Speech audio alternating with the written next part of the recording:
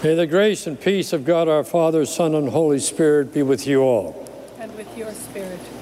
On the day of his baptism, Dave was welcomed into faith and given new life with the Lord and clothed with a garment of salvation. This was symbolized by a white garment. We now ask Hannah and Alana to place a white garment on Dave to symbolize his new life with God.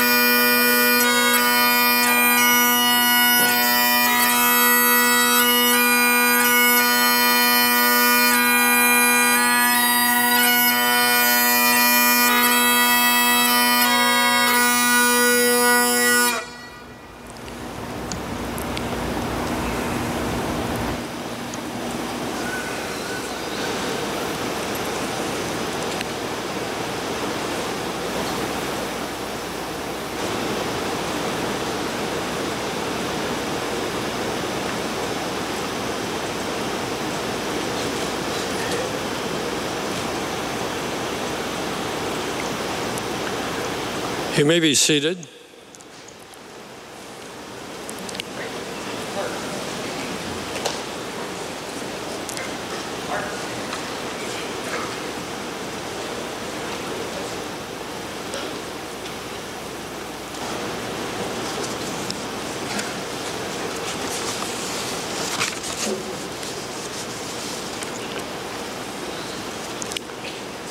We welcome you to this celebration for Dave Semenko. We begin by offering our condolences to his father, John, to his sons, Jason and Roberta and Kelly and Carla, to his daughter, Hannah, and mother, Alana, to his brothers, Brian and his wife, Rhonda, Brad and Brenda and Mark, and the rest of the family that is gathered here this afternoon. Also to his many hockey companions over the years, and you, his friends and fans. I'm honored to have been asked to celebrate this tribute to Dave. I certainly hope I don't mess anything up. I know that God will forgive me, but I'm not too sure Don Metz will. And throughout the ceremony, remember, Dave always liked to smile and laugh. So let us pause for a moment of quiet prayer for ourselves.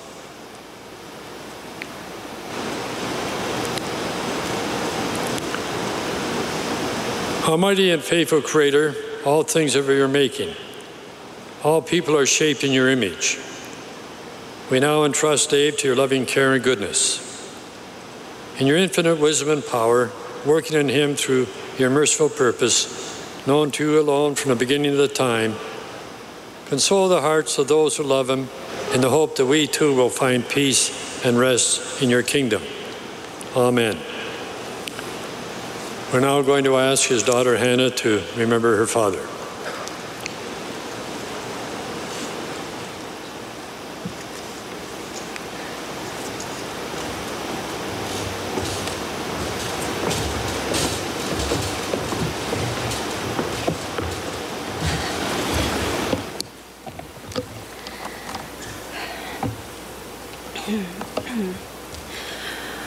father, as most of you know him, is an enforcer, a protector, and he was.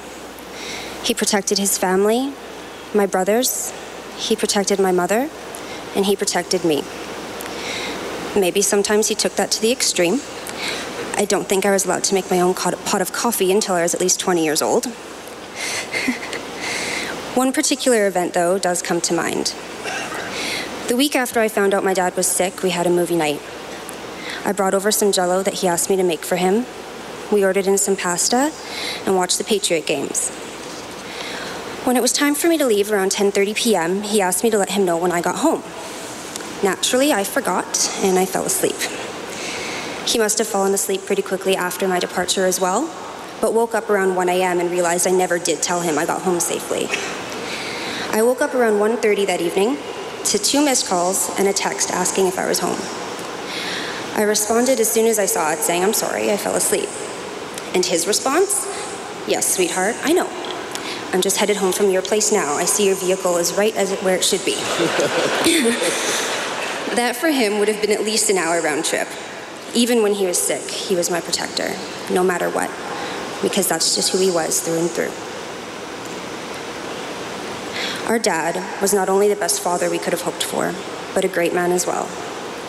To many of you here, he was a lot of things in regards to being a hockey player, but he was just our dad. He was kind and gentle, incredibly generous, and very funny. I know you'll hear some funny stories pretty soon here from his friends and teammates, because it truly was a huge part of who he was. But clever humor was also something very dear to him and something he sincerely valued. When I was about 12 years old, he gave me a call from the road, and I remember the tone in his voice. He was very serious. He told me he wanted to have a very important conversation with me, so I needed to listen carefully. Now I'm thinking I must have been in trouble for something, because this is very unlike him. And he said, "Hannah, you are getting older. And if there is one thing I'm going to pass on to you, it's a sense of humor. You must grow up to be a funny woman." As this conversation progressed, he went into great detail about the importance of wit, what can make an appropriate joke, the difference between being funny and being silly, and above all else, timing. He even went as far as to send me some stand-up comedy skits to study, like early Ellen DeGeneres and Jerry Seinfeld. And at the end of this conversation, he said, "Sweetheart, we don't know for sure that you're going to grow up to be as beautiful as your father, but you will have a good sense of humor about it." In the last year of his career with the Oilers, as many of you know, he was appointed as an ambassador. It was perfect for him. And after his first event, he gave me a call, and I asked, "Well, Dad, how did it go?" And he said, "Sweetheart, I brought the house down." And since then, every time he had an appearance, this term became a running inside joke of ours. And as I'm standing here today and I'm seeing the magnitude of love and support that has come out in honor of him, you have all given me the great pleasure of being able to say one last time, "Dad, you brought the house down."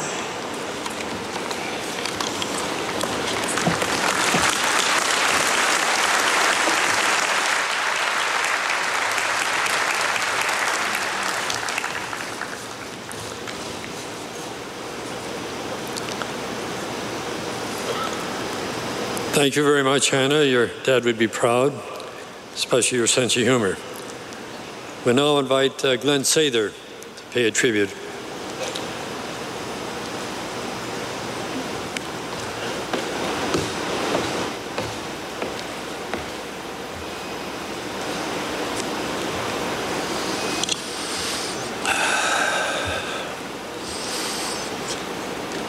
Many times I've been asked to speak about the great individuals who came together in the early days of this team and achieved glory for themselves in this city. I've often commented that I had the pleasure of coaching and managing them as players, but I also had the great experience of coaching them when they came here as young men and then became fine people. There's no greater family feeling than to set out on a journey with a spirited, committed, extremely talented, and passionate group than the men who sat in the Oilers dressing room in those days, including Dave Semenko. There was a presence about Dave that said, "I've got you, all of you." And he could do that simply by looking at you, or anybody else for that matter. It's true we were a family, and the path we charted together remains a vivid collection of brilliant memories that will last all of us, all of our days. I cannot really describe the feeling I had upon hearing the news of Dave passing. Players will not tell you he was a brother, a big brother, the guy who distilled the spirit that we stood for in all situations, always keenly measuring the moment and striking with humor. With great insight, he remained that way always, as a player, as a scout, an executive, and a friend to all of us. I wasn't going to do this, but I'll tell you a brief story about him. I took Dave to Banff to go skiing, and he'd never skied. Big, strong, talented guy, so we went to Mount Norquay, and I skied the 3 bunny hills with him to start with. And then we went up for the 4th time, and there was a steeper hill. It was longer, and it was icy. I said, I don't think we're going to ski this hill. I don't think you're ready for it. By the time I said that, he was gone. I couldn't catch him. And then he fell, and he was going down head first, and he couldn't get his skis over to slow himself down, so he finally did it, took him into the trees. He hit the tree head first and knocked out the 2 bottom teeth. So by the time I got there, I thought, God, maybe the guy's dead. But when I got there, 1 tooth was laying in the snow, the other one was kind of hanging out, and there was blood all over his face. And we called the ski patrol. Ski patrol came. It was a real nice looking girl. He turned to her with his humor and said, how do you like me now? You know, typical Dave. For me, I was seen as a father figure and mentor, and then I lost a son. Today, it's not about statistics, goals, assists, and so on. It's about the measure of a man, and Dave Semenko measured up. He leaves us with a simple thought that might be, Dave Semenko, he was an Oiler, he was talented, he was generous, he was kind, he was humble, and it took him a long way. Thank you.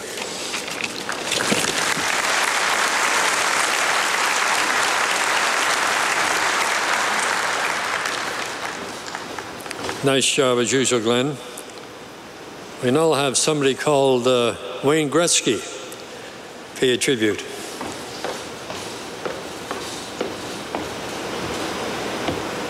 Thank you, Father Mike. And when Father Mike is here, everything is good.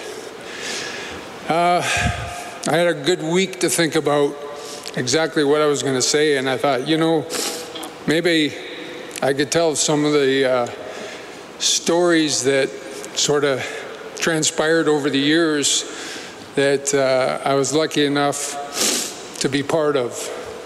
Starting in 1979, a lot of people don't know this, but one of the first trades the Edmonton Oilers ever made was we traded for Dave Semenko. We lost him in the expansion draft. Lou Niney and Glenn made a deal, and he was traded back to the Oilers. He was always proud to tell everyone, yeah, Gretz and I were protected when we went into the NHL. So as kids go, Glenn built this team with a bunch of kids, some older players like Dave Dryden, Colin Campbell, Lee Fogel, and Bill Flett, Ace Bailey. We thought we were going to win the Stanley Cup. We started 1-6. The team was spiraling, and David was called in the office. And when you get called into Glenn's office, that's not a good sign. David came out and he said, I'm going to be going down to Wichita for 2 weeks. I thought, oh my gosh. So 2 weeks go by, he comes back, and he used to sit beside me in the stall, myself, Dave Lumley, Dave Semenko, Dave Hunter. And I said, Semenk, how was it down there? He said, oh, it was unreal. He said, I played the power play, I played penalty killing, regular shift, 4-on-4, 3-on-3. I was like, wow. It must have been a lot of fun. I said, how's your team? He goes, we're 0-6. So I said, well, what else transpired down there? And he said, you know, when I got there, they said, what number do you want to wear? He said, well, 27. They said, that's taken. So I'll take my junior number. It was 17. They said, well, that's taken. He goes, is 99 available?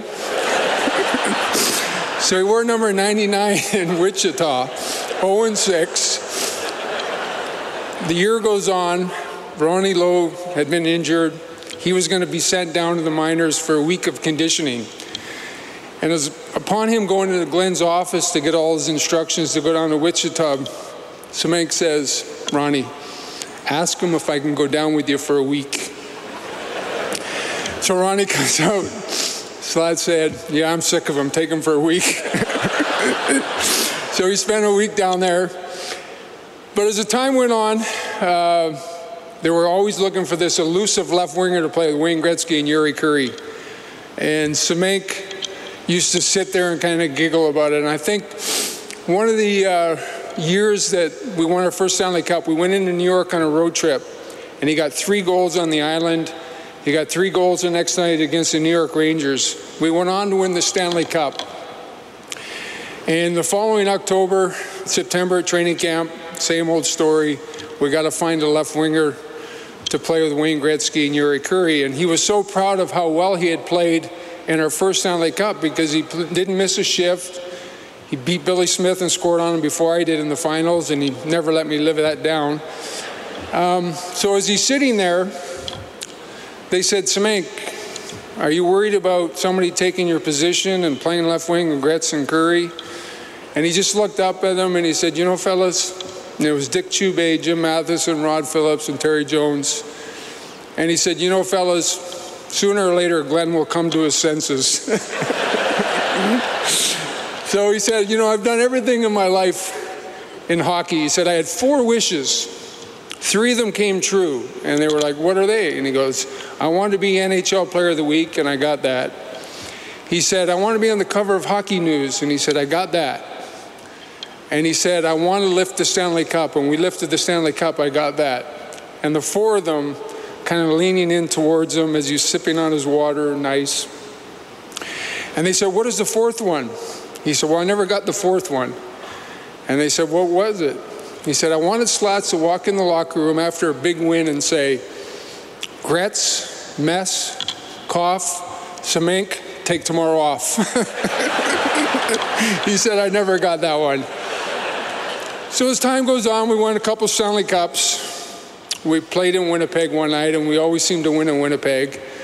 We'd practice the next morning, practice like 10 o'clock, and we'd drive to the Winnipeg airport. We'd get in, fly back to Edmonton.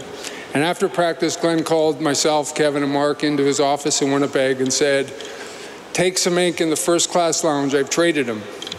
So we were all kind of shocked. He said, but don't say anything. I'll tell him when at the right time. So as we're getting off the bus at the Winnipeg airport, in those days when we flew commercial, periodically we could go in the first-class lounge. I said, Semenk, come on, let's go in the first-class lounge, have a little lunch, you and I, Mark, Kevin. And he looked at me and he put his arm around me and he said, okay, where did I get traded to? So I said, I don't know, you got to talk to Slats. So as we're flying to Edmonton, Dick Chubay and Jim Matheson again said to him, well, what do you think about being traded? And he said, well, the city's not going to riot like they did with Rocket Richard in the 50s. He got traded to Hartford, came back for his first game. As we were playing the game, typical Oilers, we were up 5-0 after halfway through the second period. There was black armbands all around the Coliseum with number 27 on them because people loved him so much. He got a breakaway on Grant Fuhr halfway through the second period. And you would think we were all playing on the Hartford Whalers. Our whole bench stood up. And when he missed, our whole bench kind of threw our arms and all were like, oh my gosh, Furzy, how could you do that? So we got back to the locker room, we're all like, Grant, how could you not let him score? And he goes, honestly, I opened my legs and he hit me in the pad.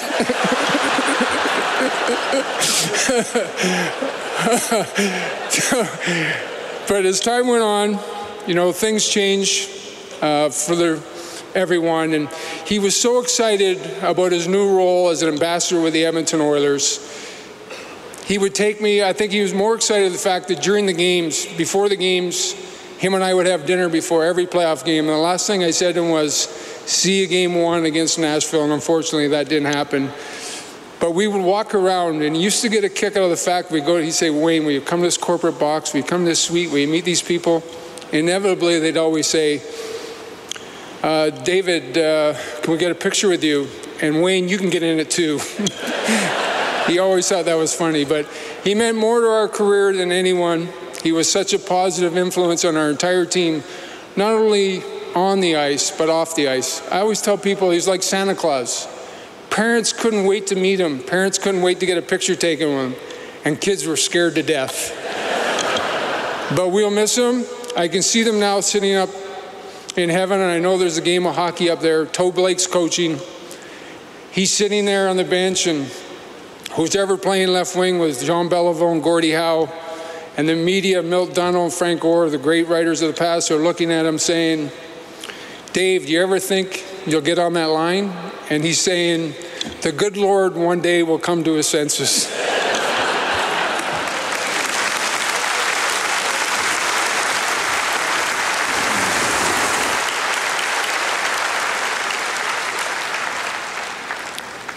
Thank you very much, Wayne. A lot of great memories. We'll now hear from the Edmonton Metropolitan Chorus.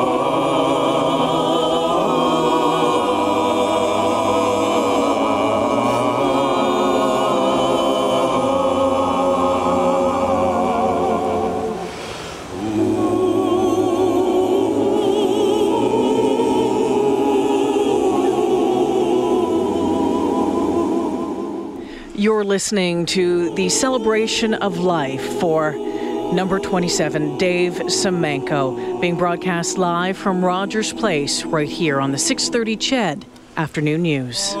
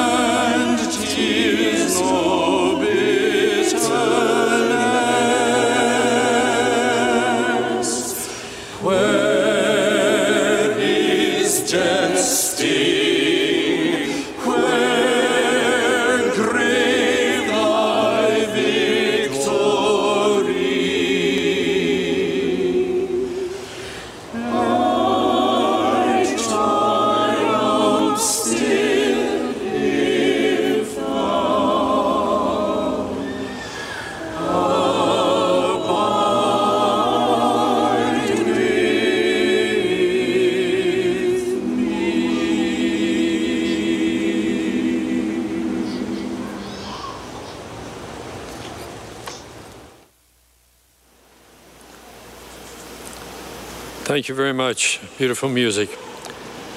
We'll now invite Kevin Lowe to pay a tribute.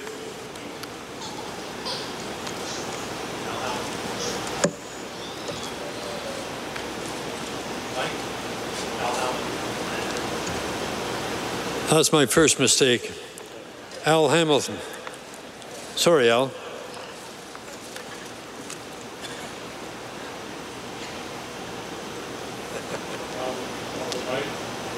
I've been mistaken for a few people. I came here today just hoping to honor my friend Dave. And I looked at the program, and it was like my rookie year. I looked in the program and saw that I was playing. David Semenko and I go back 39 years. I was there when he first came to the Oilers. And I wondered, what do we have here? He was big and gangly, and I'm looking at, what is he, a goal scorer or no? We weren't quite sure what he was, what I wasn't sure because I didn't know much about him. But after the first game, I watched him in action, and I think all of us grew a foot and got about 20 pounds braver. He was an absolutely great teammate. And I was honored to spend some quality time with him over the last few weeks. Wasn't an easy time for David, but it was a time of reflection, and always with a bit of a sense of humor to it. One day we're driving back from the cross, and he says, we're talking about contracts and when he was a scout, and he said, you know, I'm sitting in on those meetings, and they're talking about this guy is a pretty good deal at $2.4 million.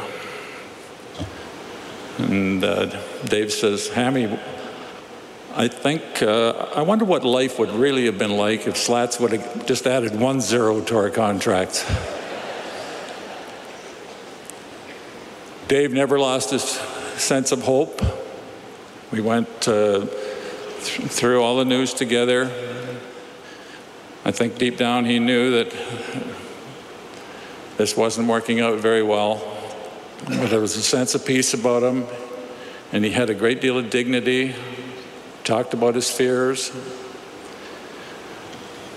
And right to the end, when they told him chemo wasn't going to work anymore, it was suggested by one of the family members that maybe they could try the marijuana treatment.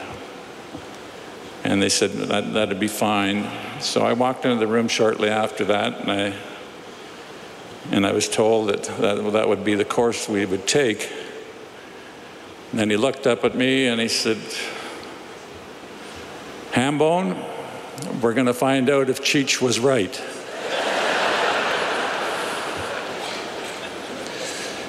David Semenko was a person that I've never ever heard a person speak a bad word about. Everybody loved him for good reason. It's been mentioned, his kindness, his love. I sat there with him, and when we were talking, said I wouldn't worry too much about what's going to happen after, because I'm not an authority. I'm certainly not the last authority on this, but I'm sure there's a special place in heaven for you. And thank you so much for sharing your time with me, and I am very grateful for that.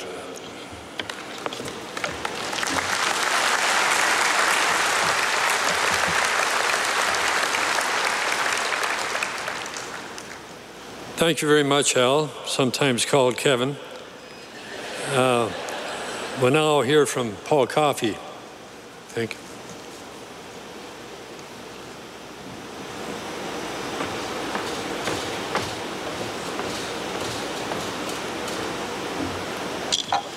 Thanks, Father Mike. I don't know if everybody else is having the same problem I have, but I'm going to fire my dry cleaner because every time I put this suit on, it's getting smaller. I don't know what it is, but Rogers Place, the Edmonton Oilers, Dave Semenko. What a special place for a special guy. We are here today to mourn, honor, and celebrate the life of our friend. I'm honored and privileged to be standing up here today, representing the players that played before him, and to tell my story about Dave.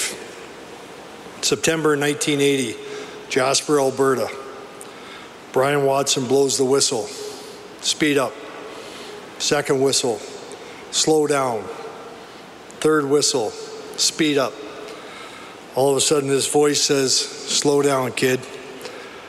We've got 6 weeks to get in shape." I turned my eyes to look around and laid my eyes on the biggest man I've ever seen. And I replied, "Yes, sir." That was my introduction to Dave Semenko. Later that afternoon, we were sitting around the Athabascan Hotel, which is what all the guys did. And Semenk saw me sitting by myself, and he came over and says, "Why don't you buy the boys a round of beer?" Again, I said, "Yes, sir." The beers came. The bill was $50. And he said to me, "Are you okay?" And I said, "Yep, but I got no money." He smiles and says, "Yeah, but look at all the friends you got." I had this feeling that from this point on, I would be taken care of. Little did I know the impact he would have on my career and all our careers, and how he would define those great Oiler teams. Playing in Winnipeg was special to Dave. It was his hometown. Those games meant a lot. A chance to shine in front of his friends, his mom and dad, his brothers, Brian, Mark, and Brad. And every single game he said the same thing: "Boys, feed me. I'm feeling good." And I think Wayne probably and Mark tried to feed him umpteen different times. I don't know how it went, but he really enjoyed playing there. And I know this year when we got the call from the Jets to bring the Oiler team back to play the outdoor game, that it was a proud moment for him. I think that other than him, and I know Mark got a little testy too when we were down 4 or 5-1, but Dave was the same thing. He said, we never lost to this team before. We're not losing to them again. But he was proud to be from Winnipeg, and proud of his family, and he'd be so happy everybody's here today. The kids, there's 25 or 30 people here. You guys got a treat yesterday, doing what the Oilers do best, which is everything is first class. Getting a chance to see the dressing room with Connor McDavid, and to Jason, Kelly, and Hannah, your dad loved you very much. You know that.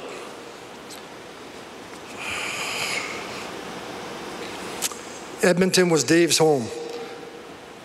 He came here in 1977, and never looked back. This is where his heart was. He loved the Oilers. He loved the city. Edmonton was his home.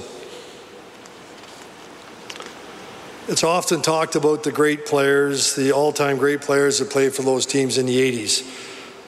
But those all-time great players wouldn't have been great without an all-time great team. Without the greatest team of all time, none of us guys would have been able to go out and do what we do best. Semenk and his cast of characters, whether it be McClellan, Hunter, McSorlin, Donnie Jackson, Fogarty, Lummer, all those guys were huge parts of those championship teams. And Semenk knew that. They made the game fun, they made our jobs easier, and they made our team whole.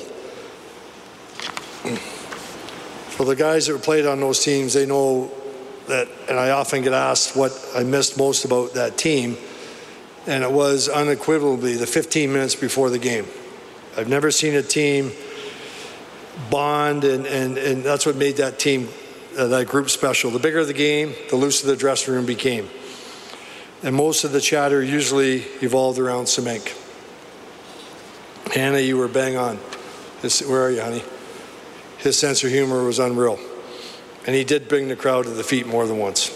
Absolutely. He had the uncanny ability to be involved in every conversation, every joke, every prank, and never cross the line. As Hammy alluded to earlier, he had no enemies. If the room got tense or heated, he would deliver one of his patent one-liners, lighten things up, and end it with his beautiful laugh. Semenko was class and was respected by all.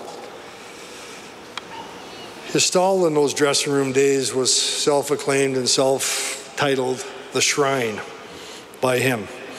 It was a place where you could sit but not stay. And if he saw you there, with a quick snap of his fingers, he'd say, "Out of the shrine."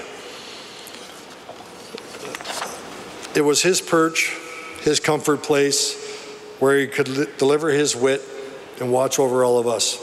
And that he did. Dave was the consummate teammate to all. Sammy was our MVP on more nights than enough. He made it safe to go out there and play. He made it safe to waltz into any rink we wanted to, whether it be Philadelphia, Boston, Calgary, or Chicago in those days. I know myself, I skated a little bit quicker when I got into those rinks, but I always felt safe when he was around.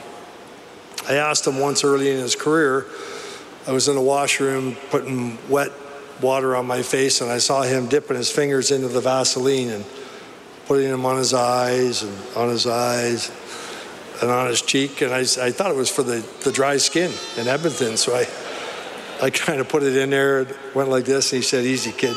I'll take care of the fight, and you just take care of the scoring." And that's what he was all about, and he made us all bigger and stronger and taller than we were. You know, for those that know him and watched him, he never went looking for it. He played the game with honor. But if anyone took liberties on anybody on our team, it didn't matter who you were, he was quick to step up and settle things. There was nobody better. But make no mistake, Semenko could play. He was a goal scorer, a point getter in Brandon, came to Edmonton, played a couple years in Oahu, and as Wayne alluded to earlier, got player of the week and goals in New York and big goals in the playoffs, and you know, he could play it either way. You know, and to this day, his humor and wit is unmatched. You know, he longed to hear Slats call out, "Grazie, Semenko, you're up." You know, Wayne alluded to earlier about that day off, which I think Wayne was looking at my notes, but, you know, that's what Semenko was all about. And, you know, I know that when he started a game, when Slats would come in and read his starting lineup, and you know, he'd say, "Gretz, Yari, Semenko, you're up, Kevin and Fogie." Semenko would kind of smirk and say, "I guess he's slumping again. I got to get him going," which he always did. There are team guys and there were teammates, and Semenko was a teammate to all. Didn't play any favorites. It didn't matter if you were in need. He was there for you. I came into town last year for a game and called Semenko. He says, "Yeah, come on down. I'll meet you in the lobby and we can hang out and watch a period or two." I realized, first of all, you can't get around this palace without about 10 laminates hanging around you, and he knew exactly that. And he says, "Well, let's go." I said, "Okay." No, he goes, "After you," knowing damn well that I was going to get kicked out. I wouldn't be able to get in anywhere or get refused. And he stood around laughing, and he says, "Follow me," just outside here, which I did. And it was like the parting of the Red Sea. In we walk, no laminates. Semenko looks at me and laughs and says, "And you thought only Gretz could walk around this arena." We go upstairs. I watch him walk, tall and proud, work the crowd to perfection. And I said to Semenko, I didn't know what he was doing. I said, "What are you doing? What's your role now?" He beams and says, "I'm the ambassador." I said, "Of course you are." He smiles that big smile and laughs and says, "Who else?" And I said, "Nobody, buddy. You're perfect for the position." He was so happy and so proud to still be involved with the Oilers and representing them. As tough as Semenko was, in the end, it wasn't his fight to win. As we sit here today, we should all smile knowing we knew the hockey player. Knowing we knew the hockey player, we knew the man. And we were all better for that.